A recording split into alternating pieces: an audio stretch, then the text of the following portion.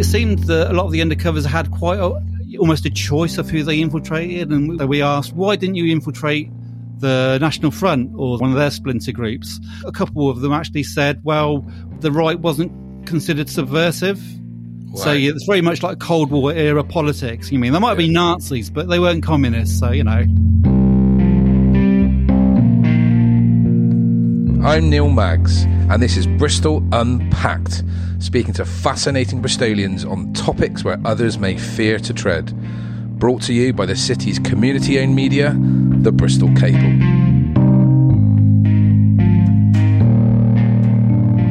In this week's episode of Bristol Unpacked, we go deep undercover. We talk to policing researcher Chris Bryan, who traces the scandal which shook a generation of activists as a public inquiry currently gets underway. The Bristol activist turned investigator explains how police spies infiltrated and disrupted left-wing groups over decades and even fathered children with unsuspecting activists. Strap yourself in. It's a good one. Hi, Chris. Hi, Neil. How are you? I'm very well. How are you doing? All right, thanks very much. Where am I talking to you? I actually live in Cardiff now. Over the bridge? Been gentrified out of Bristol, I'm afraid. Oh, have you? Well, you've been pushed out. Too expensive, the rents, yeah? I mean, my partner had done a degree in Cardiff, and then she got pregnant at the same time, so we moved here, and then we were intending to move back, but then everything got really bloody expensive in Bristol. It is mad. I mean, it's an amazing story. I've read your article in the Bristol Cable. I've listened to some of your podcasts, and it sounds like you've led quite a interesting, fascinating life. I want to come on to some of the sort of state surveillance, policing undercover research you've done, which is what you're kind of known for. But I guess before any of that, your background would have been in, would it be fair to say, sort of activism, left-wing activism? Yeah, anarchist specifically. Anarchist, yeah. Yeah, as you know, quite a rich tradition from Bristol in that. Sure. I was a late starter, so I was in my late 20s really when I started doing anything more than, I suppose, if you like, the beginning of my activism was actually just going to raves and stuff like that, and then I got from there, reclaim the streets and that kind of thing, and then, you might say some less exciting activism where you have to go to meetings and stuff like that, rather than just dancing. I don't think people, perhaps some of the younger generation, this might sound condescending or patronising, but that kind of 90 to sort of 93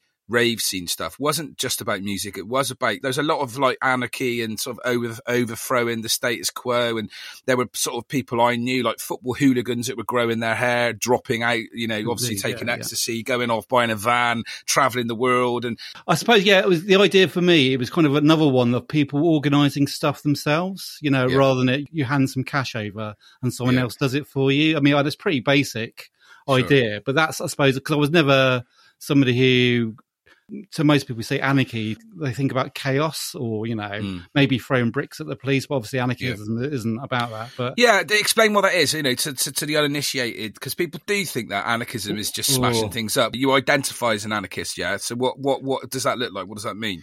The basic thing for me, and the most important, is non-hierarchical. No one else is in a position to tell you what to do, apart from obviously on technical matters, like, for instance, vaccination. I totally go with the experts on that one. But in terms of like the way we live our lives generally, anti-authoritarianism, I suppose, is like the key for me, because when you give too much power to too few people, all goes wrong. That's, I suppose, that is in a nutshell, not a very sophisticated take on it, but I'm not a great theoretician, and I don't, I won't pretend to be either. So, and you've kept that then you with age, because I mean a lot of people I know, sort of, the older they get, that have maybe dipped their toe into that world or even immersed themselves, have kind of come out the other end and are now, accountants and all sort of stuff like that. I think I suppose the other misapprehension is like people who do that kind of thing are somehow different to most people. Like, but unless you like, I suppose there are a few people who live in these sort of like secluded communes or live out in the country, etc. A fair play to them, but most people, live in houses and pay rent, and therefore they need to have like normal jobs, on top of everything else. Thinking back to how I got into activism in Bristol, which is where I got into it. I mean, I actually was I suppose, always left wing because I grew up in a council estate, and I wasn't particularly well politically educated, but I knew whose side I was on, so to speak. Sure. But and then I suppose because it was like the late 90s and like environmental protest was, I suppose, what was going on. I just walked into the old Friends of the Earth office on Picton Street. Okay. And started from there, and then soon got fed up with. No offense to people who were Friends of the Earth, got fed up with them and sort of got involved with people who were involved at Cabelli Social Centre, now called BASE, of course. Yeah. And how committed do you have to be to that? Is it a kind of full-time commitment, being an anarchist? Well, I mean, it depends, doesn't it? I think I was 23 then. Yeah. I was actually doing a part-time master's at Bristol Uni at the same time, which I dropped out of. Okay. And then I quit my job at the call centre, and then, I just... That was it? You were in two-footed to the whole I was just, world. yeah. And what kind of numbers are we talking about?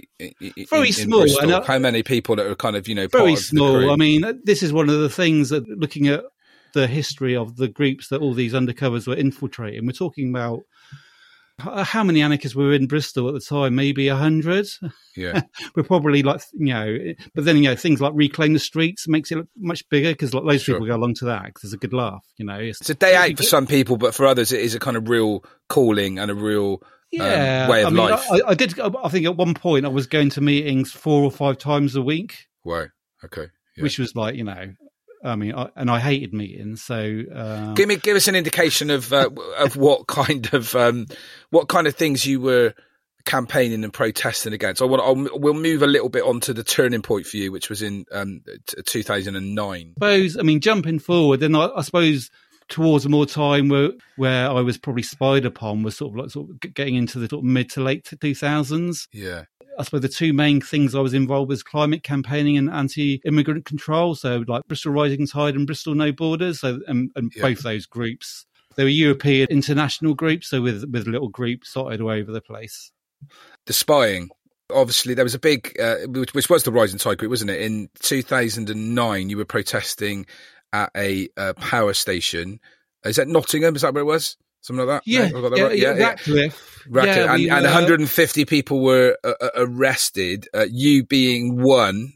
Yeah, 114. One of them being the undercover Mark Kennedy. Yeah. And it came to light that this entire time there was an undercover police officer whose real name was Mark Kennedy, but you knew him as Mark Stone. That's right, yeah. Was that a shock then? Did you have any inclination whatsoever that was going on? No, none. I mean, despite my job, I wasn't somebody who was ever suspicious of anybody in those terms, because we thought we were being spied upon, but not by individuals. We thought we were being monitored electronically, because that was like, that'd be the budget way to do it, right? Yeah. It doesn't take any money to switch on a switch or point a directional mic at a meeting or whatever. So we never thought we were important enough to be spied upon in that way. Mm-hmm. I mean, I guess looking back, say we were at a particular protest or organising meeting, we probably thought we spotted maybe like a plainclothes officer who'd probably just been sent there for the day. That's what we thought the level would have been. Not how well did you know that individual? So who you knew as Mark Stone? Well, I knew him. I wouldn't say I was matey with him particularly. I think I was actually at the first time he was arrested at the climate camp in 2006. We blockaded a nuclear power station, I think, and he got arrested with me. We all got arrested, actually, everybody. Because he was ubiquitous. He was like everywhere. Yeah. So if you were an anarchist and you'd done activism in the UK and even further afield, you would have come across him. He was everywhere. He was very busy. At the time, obviously, everyone thought he was just a particularly dedicated activist, but that wasn't the case. And it's a crazy story. I mean, I do remember reading this in the national press, and it was just a huge kind of watershed sort of sea change moment that this fella had basically infiltrated this movement for so long, and he was, this went to court. So basically, to just give us some sort of detail, because it took a couple of years to go to court, and then effectively, because of Mark Kennedy, the court case was kind of effectively collapsed. Yeah, well, there were suspicions around him. I think towards the end, when he basically got laid off, got sacked as an undercover, and then he joined a private surveillance firm. Okay. And during that transition, I think to some extent, Lots of people I hung around with were vegans, but his persona he wasn't the vegan. He was kind of like slightly rough and tough working class geezer who ate meat. And then all of a sudden he became interested in the animal rights movement, which everyone's going, what? But also, I mean, the thing was that his then partner, Lisa, that's a pseudonym, she was on holiday with him and she found his real driving license with his name on. Okay. And then after that, the trial of some of the people who got arrested at the Ratcliffe power station in Nottinghamshire collapsed because of his involvement, basically on the basis that his involvement in the action made the prosecutions unsafe, and the judge agreed, and then it all came out. When you say unsafe, would that is the charge that he's kind of almost like an agent provocateur? Yeah. Well, he was very much so. So we were all at this school, and so we had this big briefing. Everyone's discussing what kinds of things they're going to do. People were doing scouting trips around the area near the power station, and people were like spotting police cars here and there. And like, there's a big debate whether we should go ahead with the action. And he gives a very rousing speech, Mark Kennedy, that we should in fact go ahead with it. Wow. Crikey. So that was crucial for kind of stepping over the line then. Oh, yeah. I mean, basically my involvement in the action was to turn up that day and get briefed. I wasn't involved too much in the run up to it. So, but I understand that he was involved more than that as well. But actually in terms of being an agent provocateur and stuff like that, it's quite tight.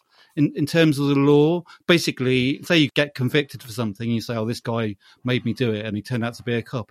Basically, you've got to prove that you would have done otherwise if that person wasn't there. So it's quite a high bar to prove. Quite difficult to prove that, I'd imagine. Yeah, so and there's quite a few other ones. I think I mentioned another one where there's another guy, Marco Jacobs, who I knew better.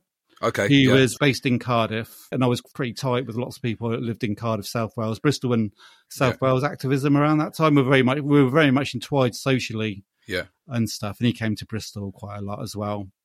And he was involved in another action. We were involved along with a load of people from South Wales in the protesting this liquid natural gas pipeline which runs through South Wales from Milford Haven, and we were planning a blockade at Milford Haven. And he was involved with the run-up meetings and that. And then a bunch of people were nicked, including him. His house was actually raided by the police. But because there was two separate groups of people arrested, and the group that was with him, none of them got prosecuted, whereas the other group did. Wow. A couple of those people still have convictions standing. And I know that still is being looked at, but... So there's none of those red flag. There's not a time you can look back and just think, oh, that was a bit weird when he did that or said that. Or do you have any of those sort of moments? Marco. So prior to moving to Cardiff, he lived in Brighton. Yeah. As a undercover, and in Brighton he was a bit suspected, and in Brighton he seemed to have. I mean, it's obviously it all sounds obvious in retrospect. But the thing is, we didn't have any evidence of that. But so in Brighton, his persona apparently was very much of like a raggy kind of like, let's go and put this window through kind of activist. Yeah. And apparently that didn't seem very convincing. But by the time he moved to Cardiff, he adopted a different persona, which was probably truer to his real personality, which is like a kind of a cynical kind of like, this meeting's really boring, let's go down the pub kind of guy. Okay. Which, to be honest, is not all that unusual in activist circle. I mean, I would much prefer to go down the pub and be in the meeting. So I'm really interested to know, before we move on to this landmark policing inquiry, which I know that you're quite connected to, before we move on to that, I'm also just really intrigued to know about the psychology of and how these people get chosen by the police and what the criteria, is it, are they sort of trained for it? Are they particular type of people? I mean, because effectively, I think on one of your podcasts, you refer to them as professional liars. Well, that's the whistleblowers' words. Apologies. Yeah, the whistleblower. Obviously, the inquiry was called 5 years ago, but prior to the actual hearings, we had like 4 years of preliminary inquiries, which was basically the police using privacy arguments to stop pretty much all information coming out, but specifically their cover names. Yeah. And a lot of this was based around their personal circumstances. And I think in that context, Peter Francis said that you can't trust what any of these people say. Like he himself, we're all trained to lie professionally. So yeah. So what, to be able to keep that up, and there are people that have, had children, people that have been in for several years. I mean, are they reporting back to the police the whole time, or do they just go kind of, you hear stories of people going kind of native, don't you? And actually they end up, like Colonel Fitz in Apocalypse Now, you just kind of go wild and let go. I mean, I'm just fascinated to know what type of kind of person can do that and keep it up for so long. Yeah, I mean, it's hard. So going back to the early days, because this all started in 1968, these deep infiltrations. One of the things we've learned from the inquiry is that from 1968, we think till like into the 80s, they literally had no training whatsoever. Really? Wow. Zero training. Just chuck them in. They were all working for Special Branch already. Okay. They worked for the part of Special Branch, which was known as C Branch, which was, sorry, getting a bit technical here, but basically these were the people that done the sort of like the normal Special Branch desk-based work, sort of like reading left-wing newspapers and writing down all the names and addresses of people who put their names on petitions, that kind of thing. So they had a kind of like technical background knowledge of how left-wing groups operated and what they did. But in terms of specialised training to be an undercover officer, that didn't really happen until the 90s, I think. Really? And they became more absorbed into, if you like, mainstream undercover policing, the same kind of training that drugs undercover officers did. I mean, there's one guy, former drugs undercover guy called Neil Woods, who is very much a decriminalisation of drugs guy. He's like an ex-drugs cop who basically criticises like drugs policy now. And he actually turned up to one of the hearings, and it's quite funny because there was always undercover saying they were in danger from all these activists. And he stood up in the inquiry and goes like, well, I'm responsible for like putting all these drug gangs behind bars, and I'm standing up here now in my real identity. And like, that's all rubbish, basically. Yeah. So it's definitely, so it's kind of in the training more than in the personality. I just kind of wondered whether it attracts a kind of sociopathic, psychopathic kind of individual that can just put on a different mask, and do they move, if somebody suddenly gets pulled out from one undercover operation, do they then get sent into another one and they have to put a different mask on? Well, I think so. In terms of personality, I think their personalities differed quite a lot.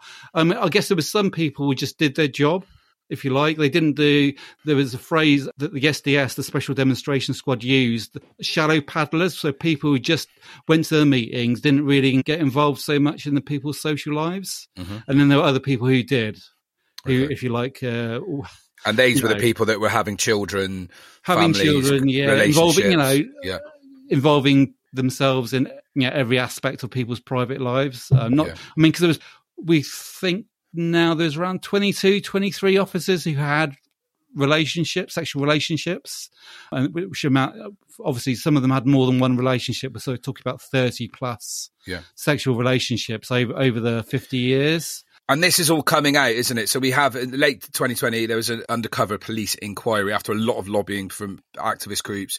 Theresa May finally called this in 2015. The police have, you describe in your article as their delaying tactic. Explain what that means and what are they doing?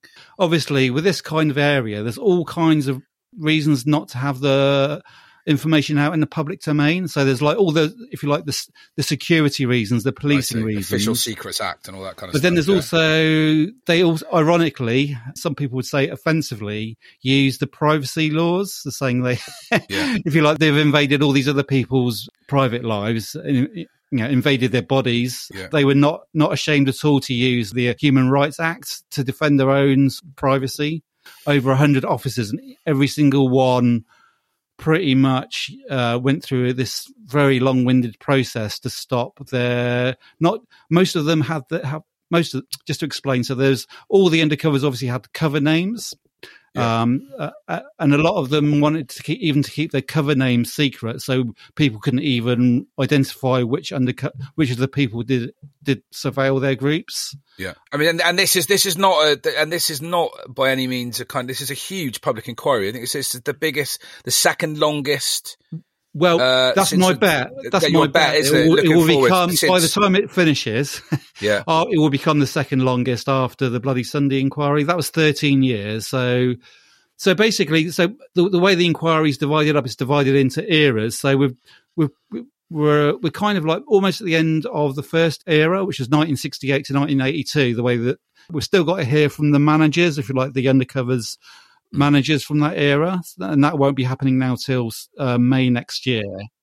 You mentioned the Special Demonstration Squad, SDS. They're a part of the police. They're a wing of the police. They're based in London. So they were part of the Met Special Branch. So the Met Special. So just to explain for people, the Special Branch of the police is political police. They don't exist anymore. They've actually been absorbed into counter-terror now. But they were formed in 1881 or 1883, depending who you listen to, and they were formed specifically to fight. In inverted commas, the Fenian threat, and then later sort of anarchists. I suppose Special Branch are less well known than MI5, but the Special Branch actually existed before MI5, but very much their histories were entwined. And actually that's one thing that's come out from the hearings. We were kind of surprised about how much also MI5 were involved with the surveillance of the day-to-day runnings of tiny political groups, how much they were interested in that. So let's look at the motivation of that. Yes. Because my big question is kind of why? What is such a threat to feel the need to infiltrate some of these groups? And your sense is that there's a particular focus on more left-wing activist groups, and some of the more insidious organisations like National Front, you talk about South Africa, they almost were given a bit of a pass for the SDS, and that their focus is more on left-wing groups than far-right. Yeah, I mean, I spoke about, the forming of a special branch, and I think that's, it's institutional bias. And then I suppose when the revolution happened in the Soviet Union, that really was key. I mean, because from then on, that's how the British security state viewed, that was their bias. So anti-communism at whatever cost. And obviously that was interrupted by the Second World War. But, if you look at the history of what became MI5 pre-Second World War, they were far more focused on communists than the Nazis. I mean, they were still like liaising with what became the Gestapo in like passing information between them in 1936, I don't think you can underrate that. And you think that culture continued up to the sort of 90s and the 2000s and to the present day? Yeah, so even obviously, I think things did change with MI5 post-Cold War. In 1996, MI5, for instance, they lost interest in political subversion, which generally meant any kind of left-wing activity which was subversive to the state. But I think there was a long hangover from that, and especially with Special Branch and their successor units, they were looking for other people who were like that to infiltrate. So hence, in my era, I suppose the anti-globalization, environmental movements, that's where they jumped onto next. Also obviously, mention animal rights stuff, that was key as well. Okay, just going to jump in and do another advert, which I do every week. Bristol Cable is a membership organisation, so you can become a member. Go to the website and have a little look around, and you can find out how you can contribute each month and have a say in what we do in the paper and also online, and also guests for this show. And do follow us on any podcasters so you can get episodes straight to your phone or tablet or laptop. Cheers. Back to the chat. Almost a sense that if you're talking about in the 70s, 80s, maybe early 90s, organisations like the Anti-Nazi League were being monitored and being infiltrated far more than any of the, far more than the Combat 18, National Front. Yeah. Well, one of the interesting things, because it seemed that a lot of the undercovers had quite almost a choice of who they infiltrated. And we asked, why didn't you infiltrate the National Front or one of their splinter groups? A couple of them actually said, well, the right wasn't considered subversive. Wow. So it's very much like Cold War era politics. They might be Nazis, but they weren't communists. So, Yeah, that seems odd. Yeah. But I suppose it's not if you think about the era of politics at the time. Yeah, I mean, the British state propped up South Africa, the apartheid government, by trading with them and defending them. And a lot of this stuff, Chris, sounds, if you're outside this conversation without the evidence that's coming through from this inquiry, it'd be very easy to just kind of go, oh God, this is just conspiracy theory nonsense, isn't it? This is all wacky kind of stuff. It sounds like a James Bond film, doesn't it? Well, it's ridiculous.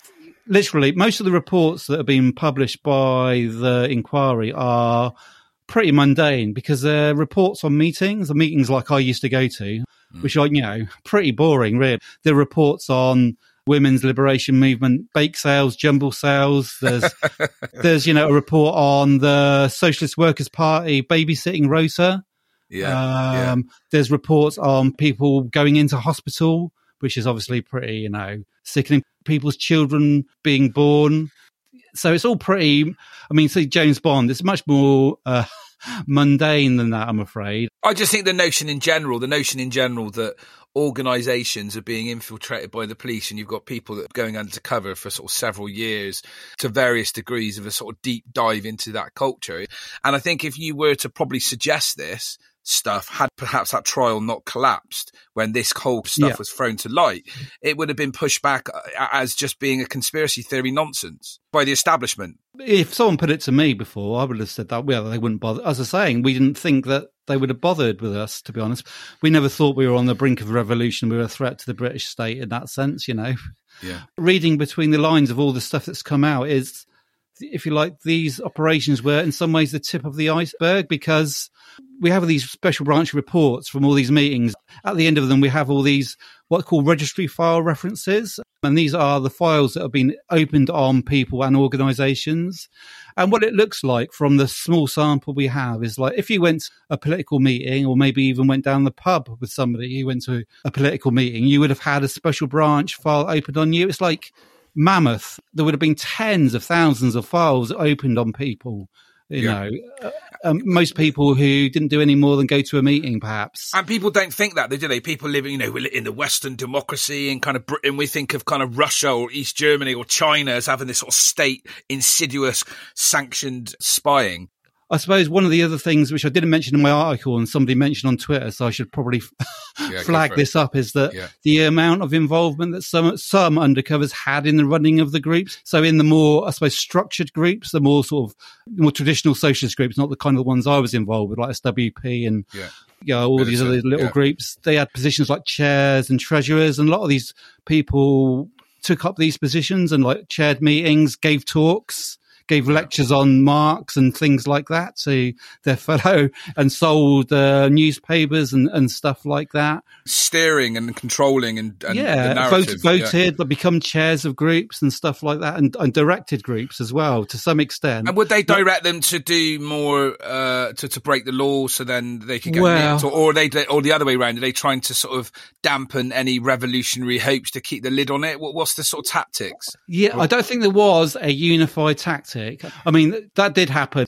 So the two ones I knew were at the opposite pole. So Lamarck Kennedy, he was very much, I guess because of his actual real personality, he was an enthusiast for stuff. So he did probably get loads of people to break the law, as I say, specifically with Radcliffe. Whereas Marco Jacobs, he was like an agent demotivator, I would say. Demotivator? So what's the point? This is rubbish. Kind of thing. Let's quit this and go down the pub. And I think that was partially because he was suspected by some people. Maybe he was overreaching the other way to not as an I didn't. I can't say I had any insight into that. I thought he was a right bloke. So I guess the whole modus operandi, the whole motivation of this stuff from the police is to control, keep the lid on any groups that are, or like you say, more left-wing groups, but any groups that are a threat or a potential threat to the status quo. Well, as they see it. I think one of the things that's come out actually is that really they didn't know what they were doing. Right. Okay. To some extent, it becomes a self-perpetuating bureaucracy of information. We collect this stuff, we put it on file, and therefore we have to collect more information to update these files. They just do it. It's just a culture. It just became this like thing that they did. Yeah. I mean, that's not to say that they didn't do more serious things. Obviously, I don't mean to trivialise what they're doing. For sure. And on the serious kind of stuff, there is a kind of, I guess, a light-hearted element to all this. But actually, when you've had relationships where people have felt they've been lied to, you've had children being born, you've had using dead people's birth certificates and identifications. That's quite harrowing for some people. Yeah, I suppose the other things to mention there is the blacklisting of workers, of builders, and we know that some information collected by the undercovers was used to blacklist workers. Mm-hmm. I mean, those things are all how it's impacted on individuals mainly, but I suppose what's harder to quantify is the effect it has on functioning of genuine democracy, if you believe we live in one. People would doubt that to some extent, but that is in some ways less measurable. And I mean, to play devil's advocate, I suppose probably most countries do this. It's probably happened here since time memorial. What's wrong? What's wrong with it? What's wrong with getting information about groups that potentially are sort of conspiring to certain degrees or less? I suppose as an anarchist, I would have expected to be monitored by the state, I guess. But for most people who were spied upon, they were not that. A lot of people didn't even have any revolutionary beliefs, let alone intent. So even, MPs were spied on. It's interesting that both the squads that were used were Special Demonstrations Squad and the later National Public Intelligence Order Unit. They were both actually formed under Labour administrations, but it's very much the case of the right of the Labour Party spying on the left of the Labour Party as well, because a lot of left-wing MPs are spied upon. What's wrong with it? Well, I mean, it depends. I suppose you can answer that question in many ways. Obviously, the breach of human rights in terms of privacy, the rights of public assembly. If you know what the police and the state are like, it shouldn't come as a surprise to anybody, should it? No, but the whole thing about invading people's lives and having the relationships to that extent was totally unnecessary. Yeah. I mean, a lot of the undercovers have used the excuse with their sexual relationships that it was impossible to be in these groups and then not have a sexual relationship. Yeah. Well, I have to admit, personally, I can tell you it's quite possible to be in a group and not and not have a girlfriend. I have to say, sadly, but it's a funny one, isn't it? That invasion. I think there's that, like you just said, about an invasion of privacy, of being lied to, in an odd kind of way. This debate is sort of opened up with social media, hasn't it? That people feel, we've had the kind of changing of the data protection laws and stuff like that. That this stuff is quite kind of hot now, isn't it? People do value that. Well, what people think is when I talk to people, I say, "Oh, this is all old hat now because of surveillance capitalism and all that. So everything's monitored through social media." But the thing was, if you like, in my era. Everyone think, it was all electronic surveillance, mobiles can be bugged and stuff. But the thing is, for them to get inside information, they're always going to have live agents in the field to get certain types of information. So people shouldn't think, this is all in the past. This probably is happening now to some extent. Well, I imagine it's probably slightly more technological as opposed to specific individuals, or do you think it still is? Do you think as we speak that if there's an anarchist group tonight, there is going to be a policeman undercover going along? Well, just after the inquiry was announced, there was a whole lot of shredding going on at Scotland Yard. You won't be surprised to know. Bet there was, yeah. There was an investigation actually around that. The report on the shredding sort of gave us a few clues what came out next, and it seems that the units now responsible for monitoring political campaigners and are not allowed to have their own undercovers. Reading between the lines, it did seem to say they could probably borrow undercover officers from other units. Your work has become researching for the undercover research group. This is something for you that's ongoing thing, looking into exposing corporate police spying, even to this day. In terms of the inquiry, what outcomes would you like to see? The main thing with the inquiry for us and all the core participants, that's all the people that have been spied upon, is just getting as much information about what happened out as possible.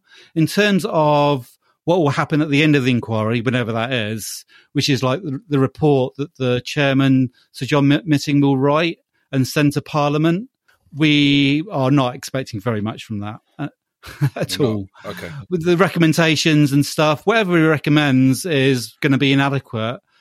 To be honest, with the bill that's just going through Parliament, the Covert Human Intelligence Source Bill, basically that bill allows all the stuff that's being discussed at the inquiry is now going to be legal anyway. So it's unclear what what effect the report will have anyway. Most probably it will say all the relationships and that kind of thing, and all the stuff about the court cases, all that is really bad and it shouldn't happen. But, And do you think it will stop it happening? Won't change the law or bring in any more, police measures to stop this? I think the inquiry going on as it is now creates a political scene where it's hard for them to do that kind of thing as they did it before. Mm-hmm. Yeah. That is, but if you look at current political scene in terms of the government, do you think any of those people are going to bat an eyelid if anything this happens? Will they care? If you don't read The Guardian, where it's featured quite heavily, or watch Channel 4 News, you probably wouldn't know too much about it. Yeah. Even if you're not an activist, even if your political activity doesn't amount to anything more than voting every 4 or 5 years. It does affect the shape of the politics that you're presented with, because things that I was protesting about 10 years ago, for instance, climate change, those kind of groups were definitely affected by undercover policing. Who knows what would have happened if those deployments didn't happen in terms of the political agenda today, And some of those issues that you were campaigning on have become more mainstream anyway, haven't they, by definition? And that's it, yeah. A brief run through the things people that were spied upon: women's liberation movement. Back in the 70s, they were campaigning on things like nursery provision, something which is not in any way thought of as political today. But back then it was, anti-apartheid stuff. Even, Tories say now, it wasn't that terrible. Well, at the time, it was a contested issue. Workers' rights, the people that were blacklisted, the builders workers, they were campaigning for things like having decent toilets on building sites, things that you think, that should happen. But these were all contested things that the state tried to push back on.